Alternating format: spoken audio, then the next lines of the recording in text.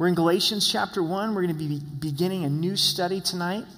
On Wednesday nights, we're going through the Bible, Genesis through Revelation. And we're in Galatians chapter 1 this evening. One of the things that I enjoy doing with our kids, not so much our older two anymore, but now our younger two, is to take them swinging on the swing set. I mean, such fun for free. You know, get out of the house and enjoy the swing set. We've got a swing set in the backyard. There's a lot of great parks. And when the kids' face, when they hit full swing, you know, and we have this expression in our house, what we call arms under, where you grab the kids by underneath the arms and you pull them back as far as you can, and then they launch out into the universe. And in that moment, that full swing, they're just enjoying themselves to the utmost, and they seem to have the most incredible freedom. And so I've entitled tonight's message as Full Swing. And what I mean by that is that we would find that freedom in the Lord, because God desires us to have freedom in Him. And as we look at this book, I want to introduce to you this idea of freedom, or remind you of this idea of freedom. John 8, verse 36, it says, "Therefore, if the Son makes you free, you shall be free indeed." John 8:32, "And you shall know the truth, and the truth shall make you free." And what was in danger for these churches in Galatia is their freedom in the gospel was being attacked. In Galatians 5, verse 1, it says, "Stand fast, therefore, in the liberty by which Christ has made us free, and do not be entangled again with a yoke of bondage." And I wonder how many times we really experience that freedom in the Lord that God intended. So I hope over these next few weeks you're encouraged in this area of freedom, this area of entering into the full swing, enjoying the Lord, tasting and seeing that God is good, knowing the grace of God. So let's pray. Let's ask that God would bless the study of the book of Galatians.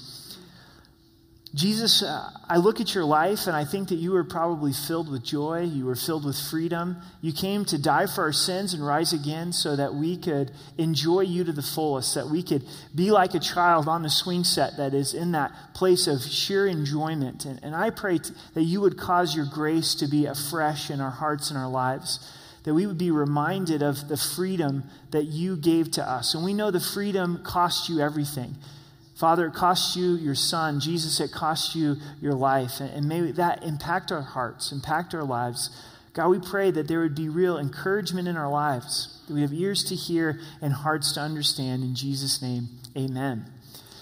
As we start a new book, it's important to lay a foundation, to get a little bit of a background of this book. The author is Paul, and we know that absolutely from verse 1. Paul tells us, he says, "Paul, an apostle of Jesus Christ." Some of the letters in the New Testament, like the book of Hebrews, we don't have the author introduced to us, so we have to try to put that together and deduct who the author is. But we know clearly that Paul is the author of this epistle to the Galatians. Who's the audience? This is not just one church.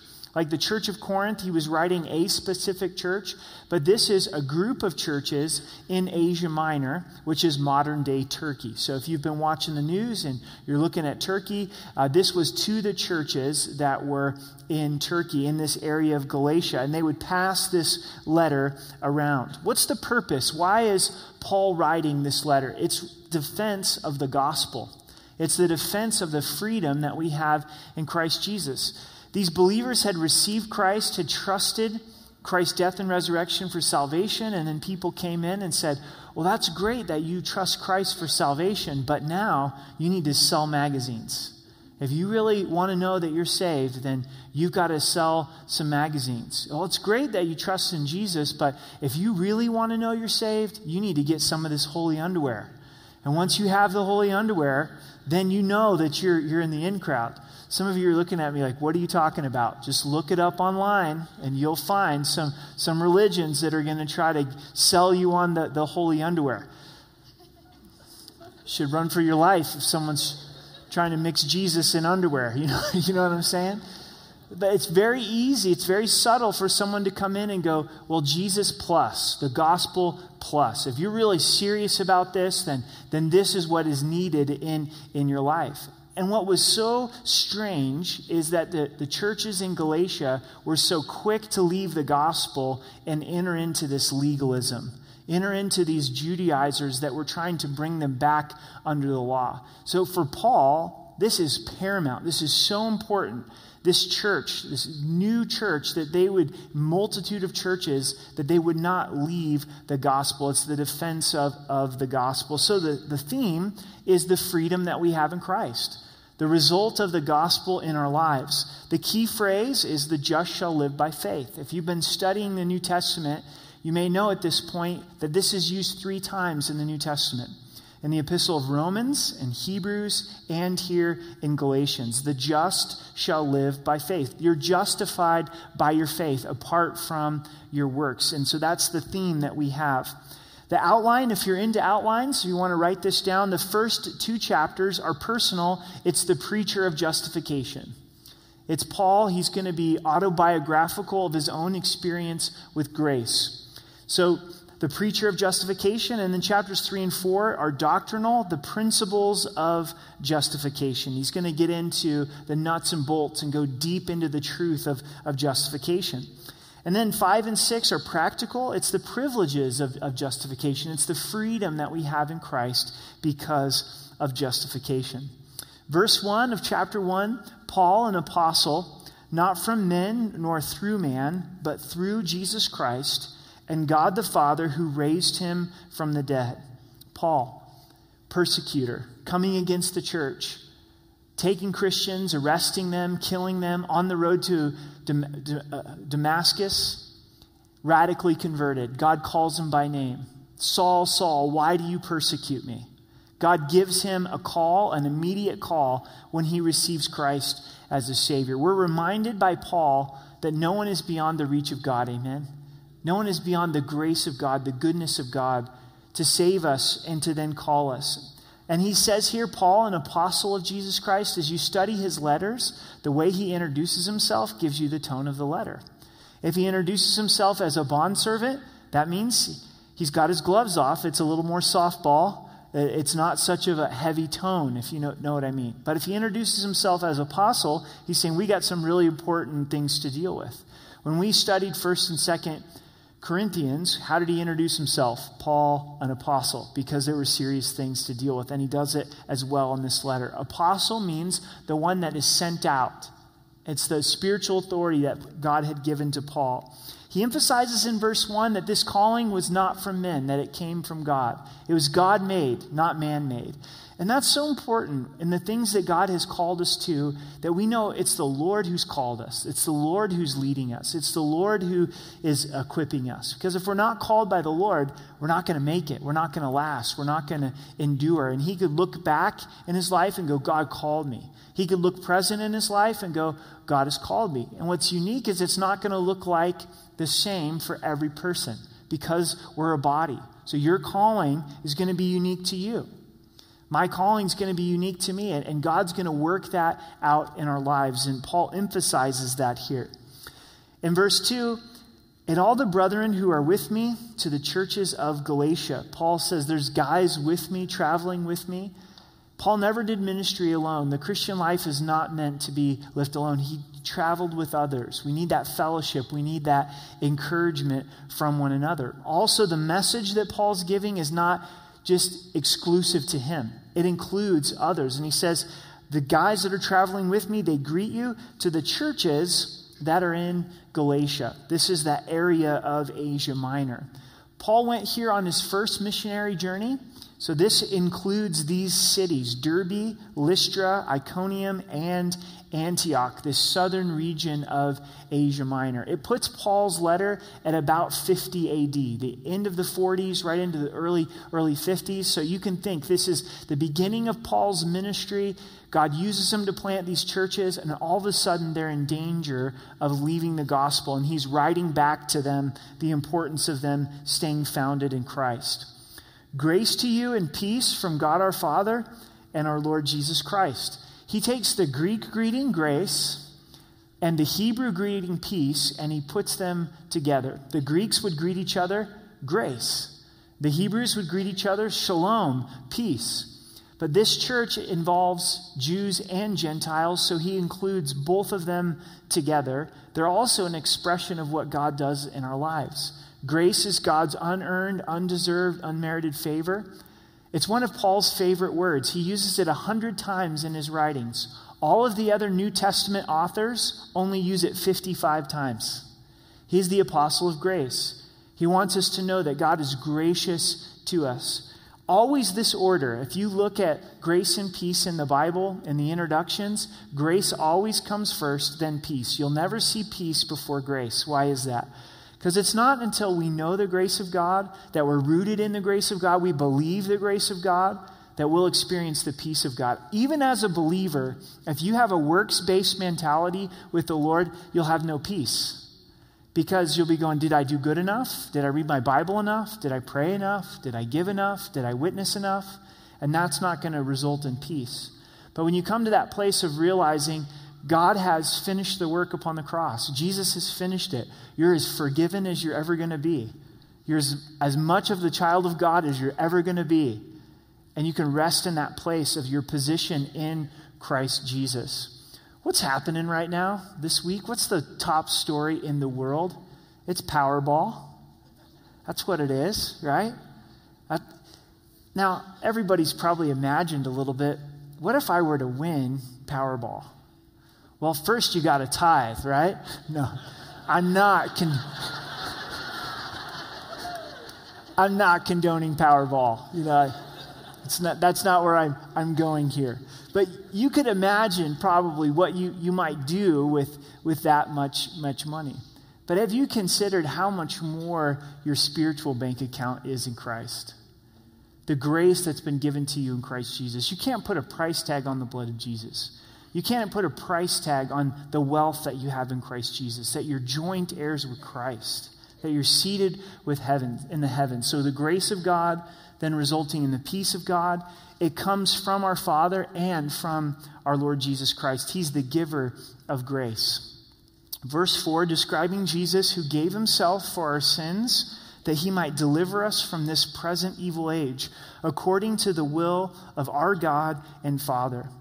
We know the Father so loved the world that he gave his Son, but also Jesus willingly gave himself. So the Father gave and Jesus gave it. Here it's a reference to Jesus who gave himself for our sins. He paid the price for our sins, laying his life down upon the cross to be that ransom to buy us out of sin. What was the goal in Christ dying for our sins? To deliver us from the evil of this present age. And that's the ultimate destination for us as believers. God is going to deliver us out of the evil of this world. We're going to be with the Lord. We sang tonight about the presence of God. And at some point when our life is done here on this earth, where the rapture of the church happens, we're going to enter in literally to God's presence. We're going to be delivered from this present evil age. But we're also currently delivered in the sense that God has broken the power of sin. We're not of this world. He's adopted us as his sons and his daughters. And that's the will. That was the will of God our Father. That was his intent, to send his Son to die for us so that we could be delivered from this evil present age. Church, I think we need to be reminded of this, because every time we watch the news, we read the news, we get on Facebook, we get on Twitter, we're reminded of how evil this world is. You know, when we look at our own hearts, we're reminded about how evil our own hearts are. It can be extremely discouraging. There's enough out there to where we can walk around in complete discouragement. We have to remember we are delivered from this present evil age. Amen? God has given us eternal life. He's delivered us from sin. Verse 5, to whom be glory forever and ever. Amen. It's to the glory of God that Jesus gave himself for our sins. It's him who receives praise. It's him who receives glory for this tremendous gift. Verse 6 jumps right in to Paul's warning, to his correction, his chastening. Now, students of the scriptures, especially the New Testament, Paul's writing, what's missing? Take a moment and look at this introduction. What's missing? Anybody got it? There's no commendation. There's no thanksgiving. Most of Paul's letters, if I am right, the rest of all of Paul's letters, he will say something that he's thankful for about the church. Even the church of Corinth that was extremely messed up. But he doesn't do that with this group of churches. He just jumps right into it. He says, I'm thankful God loves you. I'm thankful that God died for you. Grace and peace upon you. But he doesn't draw out any of the attributes in these churches to compliment them on, possibly because he's so passionate about this main point of the gospel. He says, I marvel that you're turning away so soon from him who called you in the grace of Christ to a different gospel. Paul says, I'm blown away. I'm taken back. I'm surprised. I marvel. I wonder at how you could turn away from him, from Christ, who called you into grace. The word turning away, it means deserting. Some translations even translate it as such. That's the temptation that the church of Galatia was going through, was to desert from Christ, to turn away from Christ. To turn from the gospel of believing Christ's death and resurrection for forgiveness of sin is deserting Christ. If we stop believing that Christ's finished work on the cross is sufficient for the forgiveness of our sins, that's a departing from Christ. We can't depart from Christ's message and hold on to Christ. Does that make sense? A lot of times people want to depart from his message but say, well, I'm still into Christ. Well, if you're into Christ, then you have to hold on to his message. They're turning away from him who called you into the grace of Christ. This is so subtle, this different gospel that's being presented to them. It was one of leaving the grace of God to trust in their own works. Grace is an offense to our flesh because it tells us that we can't do it on our own, that we need a Savior. There's no room for boasting. It's all Christ. So if you'll notice over time, the way that the gospel gets perverted is the way that it gets distorted is to bring in works, to where we're trusting in the works. And what these believers were facing was to go back to the law, go back to the Old Testament, to trust in their own works for salvation. So a few things to consider in this area of freedom, full swing. The freedom that God has for us is there's freedom in consistency. Write that down. Freedom in consistency. What's the consistency? To trust the gospel.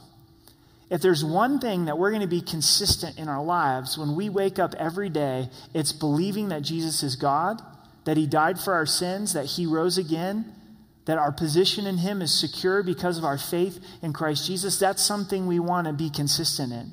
That's something we don't want to turn away from. That's not something we want to waffle in. Be consistent in that. If we're going to know what a different gospel is, we have to know what the true gospel is. So turn with me to 1 Corinthians chapter 15, and we're going to look at what the gospel is according to the scripture. This is 1 Corinthians 15, verse 1, going down to verse 4. Moreover, brethren, I declare to you that the gospel which I preached to you, which also you received, in which you stand, you're consistent in it, you're continuing to believe the gospel, by which you are saved, if you hold fast that word which I preached to you, unless you believed in vain. Here's the definition. For I delivered to you, first of all, that which I also received, that Christ died for our sins, according to the scriptures, that he was buried, and that he rose again the third day according to the scriptures. There it is. Gospel means good news. What's the good news? Jesus died for your sins according to the scriptures. He rose again 3 days later according to the scriptures. That whoever believes that Jesus Christ died and rose again, proclaiming him as Lord, is saved. That's how you're saved. Works are an evidence of your salvation. Works are a result of your salvation, but we don't do works in order to be saved. And so it's important to know what the gospel is, to be able to preach the gospel, to continue to believe in the gospel so that we're not deceived by a different gospel. Let's go back to Galatians 1 and look at verse 7. A different gospel which is not another, but there are some who trouble you and want to pervert the gospel of Christ. What is Paul saying? He's saying there's a different gospel that's being presented to you, but in reality, it's not the gospel at all. Because the gospel means good news. It's not good news because it's not true. It involves works. It involves false teaching. The message of verse 7 is there's only one true gospel. No, even though there'll be many that are presented, the rest are counterfeit, and there's one that is the genuine, the real McCoy. And then there's some who trouble you and want to pervert the gospel. This word pervert, it means to misinterpret. It means to distort. I was watching the news on the mafia, the Real Deal Mafia over in Italy. And I guess their new thing that they're into these last few years over there is they are distorting olive oil. And it's become a well-known fact. And they're diluting it with all kinds of craziness and selling it for the extra virgin prices. And they're actually making more money off of the olive oil than off of some illegal substances. You know, they run drugs as well, but they're making more money off of the olive oil. And Italy takes their food seriously, apparently, and they're really upset about it. You know, the guys that sell the real thing, it's threatening their livelihood, and so they want to try to set this straight. They're doing the same thing with wine, with really fine wine. They're selling cheap wine for fine wine prices, and no one's seeing the difference. And so they're perverting the olive oil. They're perverting the wine. And that's the same thing that happens with the gospel. Someone calls it the gospel, but they distort it, and they put a different meaning in it. Maybe you've been following some of these stories. Think about some things that you see maybe the gospel's distorted. A big news story that hit in December and also January is Wheaton College, which is a Christian college that has been around for a long time.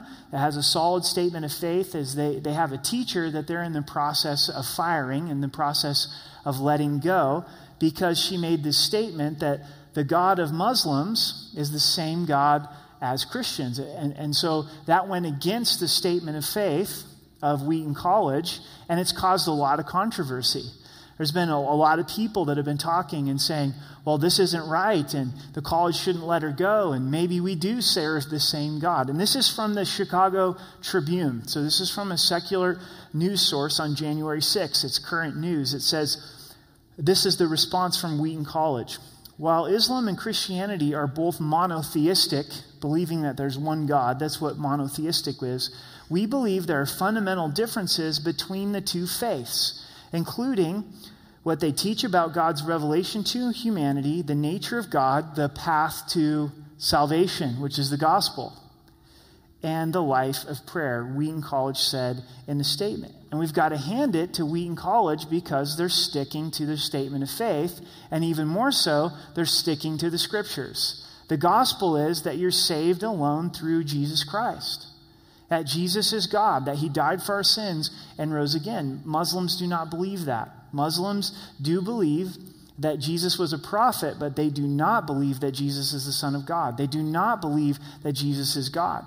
If you were to tell them that, that would be blasphemy, and they would be very angry. And this is a movement that's happening among Christians. They call it the larger grace, that God just kind of fosters everybody in. And because they believe in one God, and they believe that Jesus is a prophet, and God is gracious, then it's all good with God. Now that may sound good, but it's not biblical. All right? It's not what God says. What does God say? Jesus out of his own mouth said, I am the way, the truth, and the life.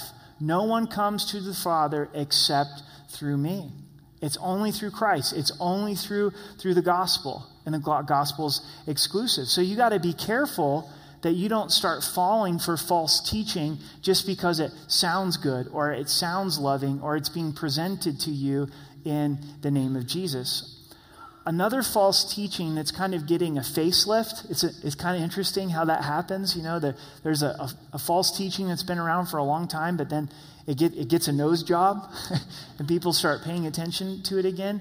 The false teaching is called universalism. And what it is that Jesus died for the sins of the world, so then everybody is saved, and there is no hell.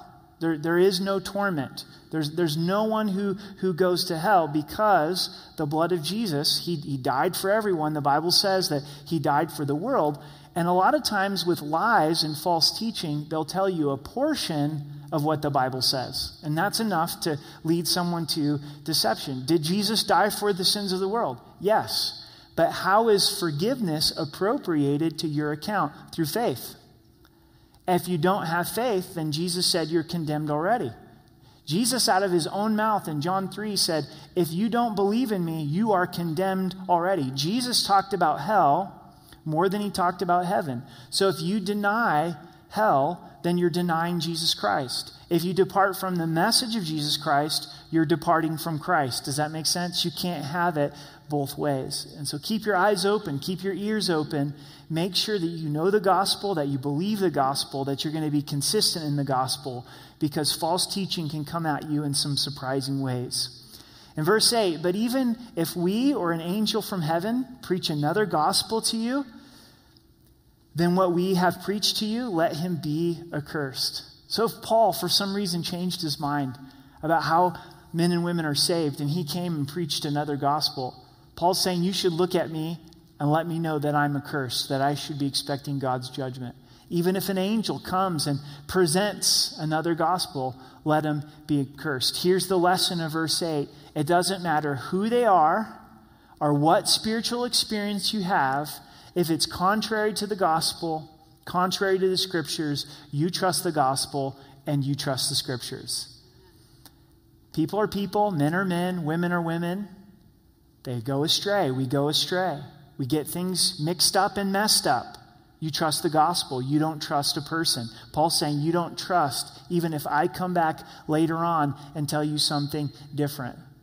Even if you have this wonderful experience with an angel. Remember what we learned in our study of 1 and 2 Corinthians? Who comes as the angel of light? Satan comes as the angel of light.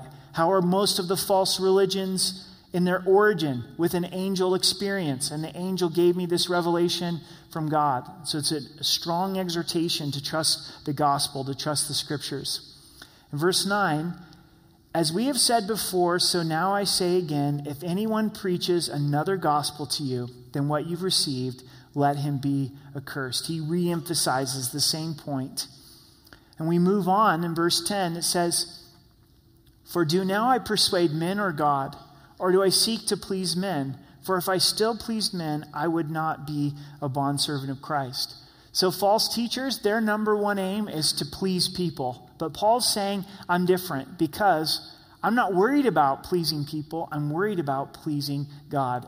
And this is the second thing in this area of freedom. First, there's freedom in consistency and trusting the gospel. And then secondly, is there's freedom in slavery. And you're saying those two words don't go together.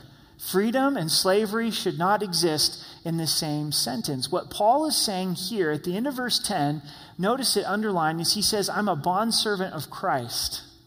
And bondservant means slave by choice. It goes back to the Old Testament. If the Hebrews had a slave of their own people group, another Hebrew, another Israelite, it was only to last 7 years. And then after that, the slave was to be set free. Now that slave may go, oh, you're a wonderful master. Life with you is so good. I want to forever be your slave. Then they would get their ear pierced. And that ear piercing would represent to everyone else, I chose to be a slave. I chose to be a bondservant, a slave by choice. And what Paul is saying here is there's freedom in being the slave of Jesus Christ. Have you found that in your life? And specifically in verse 10 is you get freed up from having to try to please people. Because instead of trying to please people, you're trying to please your master, Jesus Christ. And he's far better than trying to please people. He asks this question. We need to ask this question. Do I persuade God or men? Do I seek to please men? Proverbs 29 verse 25 says, the fear of man brings a snare. The fear of man brings a snare. But whoever trusts in the Lord shall be safe. Are you struggling or have you struggled at some point in your life of being a people pleaser? I want them to like me. I want them to accept me. I want them to think well of me. We can fall into that even as believers. We're going through and we're doing even all of these right things, but it's simply to please man. That's a terrible way to live. Just like there's no freedom outside of the gospel, there's no freedom in living to try to please men and women. It's an impossible task. I oftentimes think of it this way. If I'm trying to please someone, then I'm trying to live in their box inside of their mind. And that's a really small box to live in. You can never fully figure it out. As soon as you eventually please them, then that favor goes away, right? It's fickle. It's here nor there. Just look about how we feel about our sports teams. I've been so fickle with the Broncos all season. It's like I'm ready to just throw them away and never root for them again. And then I'm jumping off the couch going, woo, they're awesome. They're doing great. We might have a chance at winning a playoff game. This is phenomenal, right? And you just go back and forth. Now, I know some of you loyal fans, you're not like that. You can pray for me and that I would be more consistent, right? It's impossible to please people. But how wonderful the Lord is. God, you're my master. I want you to have control of my heart and my life. I want to be a slave of choice. I want to please you. Those are instructions that we can follow. Proverbs 1:7 says, the fear of the Lord is the beginning of knowledge. The fear of the Lord is the beginning of knowledge. So you're going to fear God or are you going to fear man? Much better to fear God. But you can't have it both ways. At the end of verse 10, it says, for if I still pleased men, I wouldn't be the bondservant of Christ. If people have such clout in my life that it's going to cloud my view of being able to please God, it's going to make it difficult. So I have to choose. Am I going to please God or please men? The rest of the chapter from verse 11 on, Paul shares his own testimony with grace. If he's going to argue the freedom of Christ, argue the gospel, he's going to share how the gospel touched his heart and touched his life. So it's freedom and testimony. Freedom and testimony. Now, if you know Christ as your Savior, I want you to think about how God got a hold of your life by his grace for a moment. As we're going to read through Paul's testimony, and I want you to think about yours. Some of you maybe have a real natural testimony. Maybe it's something like, I was born in a Christian home. I was about 5 years old. I went to Sunday school. They told me about my sin. If I didn't trust in Christ for salvation, I'd go to hell. That didn't sound like a very nice thing. Heaven sounded pretty good. Called my parents in. Asked to pray to receive Christ. Wasn't perfect after that, but it's pretty natural. You know what? Have you ever thought about how much that's God's grace? How much God saved you from? That he got a hold of you at a young age? That you don't remember a day in your life that you didn't hear about the love of Jesus Christ? That is powerful in and of itself. And then others of you, you have a story of how maybe you didn't hear about Christ so much later in your life. You didn't want anything to do with Christ. And God pursued you with his grace. Both are a testimony of his grace. This is what I want you to see about the freedom and testimony, is God tells us how to overcome the enemy in the book of Revelation. He says, they overcame the enemy by the blood of the Lamb, not loving their lives unto death. They had put their life into God's hands. And then it says this, by the word of their testimony. Your testimony is powerful. Your testimony brings freedom. It did in Paul's life because you know the grace of God. You know that God loves you. And so let's read about Paul's testimony and reflect on our own testimony. But I make known to you, brethren, that the gospel which was preached by me is not according to man. He's saying, I didn't come up with the gospel. I didn't come up with grace. God revealed it to me. For I neither received it from man, nor was I taught it, but it came through the revelation of Jesus Christ. Sometimes God uses people in our lives to reveal his grace, but ultimately it's the Lord. Ultimately, it's him who reveals our need for salvation, reveals how much he loves us, our need for us to believe, that draws us unto Jesus Christ. And Paul says, it was God who revealed Jesus Christ to me. And that was his testimony as he was headed to Damascus. God called him by name. Maybe you heard of the love of God for years and years and years, but at that one particular time, maybe a pastor was sharing with you, or a friend was declaring the gospel, or you heard the word of God on the radio, and there was something different. The Spirit of God was getting your attention. The Spirit of God was opening your eyes, giving you the revelation of Jesus Christ. That's grace. That's God's unearned, undeserved, unmerited favor. That's what it was in my life. I grew up going to church, hearing the gospel, knowing the word, but not having it hit my heart. Began to feel my emptiness outside of Christ. Interesting how God does that. I was a freshman in high school, felt completely empty. Youth pastor says, why don't you write down on this piece of paper what you want God to do in your life this year, and I'll mail it to you a year later. That's a pretty cool idea. For some reason, I know now it was the Lord. I wrote down, number one, God, I want you to be closer to me than my brother. My brother's 22 months older than me. He was real.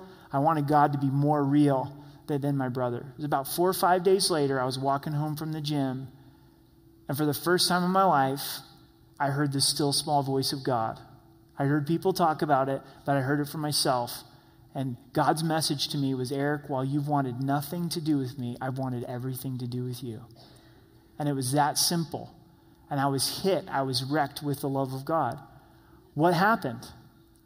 God, by his grace, revealed himself to me. That's what happened to the Apostle Paul. God, by his grace, revealed himself to him. You can probably remember in your life where the light bulbs went on. And God, by his grace, he opened up his love to you. That's the testimony. That's the work of God in our lives. In verse 13, for you have heard of my former conduct in Judaism, how I persecuted the church of God beyond measure and tried to destroy it. I advanced in Judaism beyond many of my contemporaries in my own nation, being more exceedingly zealous for the traditions of my fathers. You may be thinking, could God save me? Could God love me? It's one thing if God loves Paul, but could God love me? And Paul says, I want you to know I persecuted the church to the point where I wanted to destroy it. Have you done that? Have you killed Christians? Have you made it your aim to destroy the church of God? That's what Paul did. And God loved Paul. And God loves you. God's calling you by name. In verse 15, but when it pleased God, who separated me from my mother's womb and called me through his grace. So God's grace didn't begin in our lives the moment that we were saved. It actually began when we were in our mother's womb. God saw us. He knew us. He says, I want you to be my child.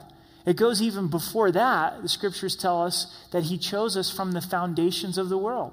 So before God even founded the world, he looked throughout time and he said, I want you to be my son. I want you to be my daughter. Ephesians 1 verse 4 says, just as he chose you in him before the foundations of the world, that we should be holy and without blame before him in love, before the foundations of the world. Jeremiah 1 verse 5 says, before I formed you in the womb, I knew you. Before you were born, I sanctified you. I ordained you as a prophet to the nations. And Paul says, you separated me from my mother's womb and called me by your grace. What did Paul do to earn or deserve that? Nothing. What did we do to earn or deserve that? That God would separate us from our mother's womb. That God would call us before the foundations of the earth. It's his love. It's our testimony. In verse 16, to reveal his son in me, that I might preach him among the Gentiles, I didn't immediately confer with flesh and blood. Why has God shown us this grace? So Jesus could be shown through our lives. People came to Christ because they're like, wow, if God can save Paul, he can save me. If God can use Paul, he can use me. Why did God do a work in our life and is currently doing a work in our lives? So we can be a trophy of his grace. A sounding board of his grace to reveal Christ in us. Paul knew what his mission was. It was to preach Christ to the Gentiles. God told him that when he got saved. But notice he didn't immediately confer with flesh and blood. It wasn't a popular idea to go to the Gentiles amongst Jewish believers. And these next few verses show us the kind of time that Paul spent with God. Nor did I go up to Jerusalem. That would seem like the natural thing to do. He's a Jew that's just gotten saved. He'd go hang out with other Jewish believers, but that's not what he did. To those who were apostles before me, but I went to Arabia and returned again to Damascus. He went out into the desert. He spent time alone with God. Then after 3 years, I went up to Jerusalem to see Peter and remained with him 15 days, just 15 days. But I saw none of the other apostles except James, the Lord's brother, a half-brother of Jesus. Now concerning the things which I write to you, indeed, before God, I do not lie. Why is Paul bringing this up? He's saying, the grace that I'm proclaiming to you, I got it right from the throne room of God. I got it through spending time with the Lord. And it confirmed and was in line with what the other apostles were teaching about salvation, but he received it from the Lord. All of the greats in Scripture have one thing in common, and it's not perfection, thankfully, right? It's time with God. Time with God. Joseph was used powerfully by the Lord, but he had a lot of time alone with God. David was used by the Lord, but he had a lot of time alone with God. Moses failed greatly, went out to the wilderness to run for his life, and had a lot of time alone with God. We find Paul having lots of time alone with God. We oftentimes look at Paul and think that his life was in the microwave. That he just, in one day, in one moment, in 15 seconds, become this mighty man of God that we see, and it took time. He got saved, he began to preach, he was rejected, let out of Damascus on the wall, and spent this time alone in the desert with God. Maybe you feel like you're in a desert, maybe you feel like you're all alone. It's exactly where God wants you to be. Because sometimes we have a tendency to look to people too much, don't we? And we don't look to the Lord. And we don't allow God to reveal his grace to us. And God will isolate us sometimes for a season to reveal Jesus to us in a greater way. John, the disciple, the apostle of love, he was sent to Patmos at the end of his life, this little island out in the Mediterranean Sea. You're saying, sounds nice, but it was for prisoners. He was isolated. Revelation chapter 1, he says, when I was on the island of Patmos, I received the revelation of Jesus Christ. And that's oftentimes what happens in our lives. God takes us to the desert. He takes us to the island to reveal Jesus to us in a greater way. Also, if you've walked with the Lord for a while, we don't ever grow out of time with God. Amen? It's what God uses to get a hold of us, but also what God uses to sustain us, to continue to breathe life in us. It's not legalism. It's not trying to earn or deserve God's favor. God, I love you. You're my Father. I want to spend time with you in your word and in prayer. So we finished the chapter, verses 21 through 24. Afterward, I went into the regions of Syria and Cilicia. One thing that stirs in me as I read these texts is these areas of the world desperately need a move of the gospel again. Turkey needs a move of the gospel. Syria needs a move of the gospel. And I was unknown by face to the churches of Judea, which were in Christ. So Paul has such an incredible testimony of being a persecutor turned pastor, but nobody in Jerusalem knows him. No one has even seen his face. But they were hearing only, he who formerly persecutes us now preaches the faith which once he tried to destroy, and they glorified God in me. They're like, oh man, God's so good. He has saved Paul. So as we apply tonight's message, full swing. Freedom. God in his grace, the truth shall set you free. Just like a child enjoying the swing set, there's freedom in consistency. Believing, trusting the gospel. There's freedom in slavery. Being a bondservant of Jesus Christ. Not trying to please men, not trying to seek their approval, but simply living for one master, one audience, Jesus Christ. And then there's freedom in testimony. I know this. I know the blood of Jesus. I know that God pursued me. And tonight, God may be calling you by name. This may be the moment that the Lord's revealing in your heart that he loves you. And if you know Christ, if you just begin to pray. Maybe you've heard the gospel a lot of times, what we just read tonight. That Jesus died for our sins and rose again according to the scriptures, but you've never believed it for yourself. Maybe some of you have even believed a false gospel. Well, I'm a good person. I'm better than this person or that person. Well, God's gracious, and he's going to do the good old boy. He's going to just know that I'm a good old boy. And no, tonight, God is showing you your sin. He's showing you your depravity. And then he's also showing you his love, that he gave you his son, and the importance of believing and trusting in what Christ has done and crying out to the Lord, Jesus, save me. I don't want you to assume you're in. I don't want to assume I'm in, but to look at our hearts before the Lord and say, do I trust the gospel? And we should be able to come to a conclusion of yes or no. Some of you right now are like, yeah, I know, I trust Christ. I believe he's God. I believe he died for me. I believe that he rose again. And others of you, God is revealing his love and the importance of you making a decision. I'd ask that you'd consider it for a moment. You consider it seriously. You consider it prayerfully. And if you want to receive Christ as your Savior, you want to trust him for salvation, believe him, invite him to be the Lord of your life. As we pray, I'm going to ask you to raise your hand.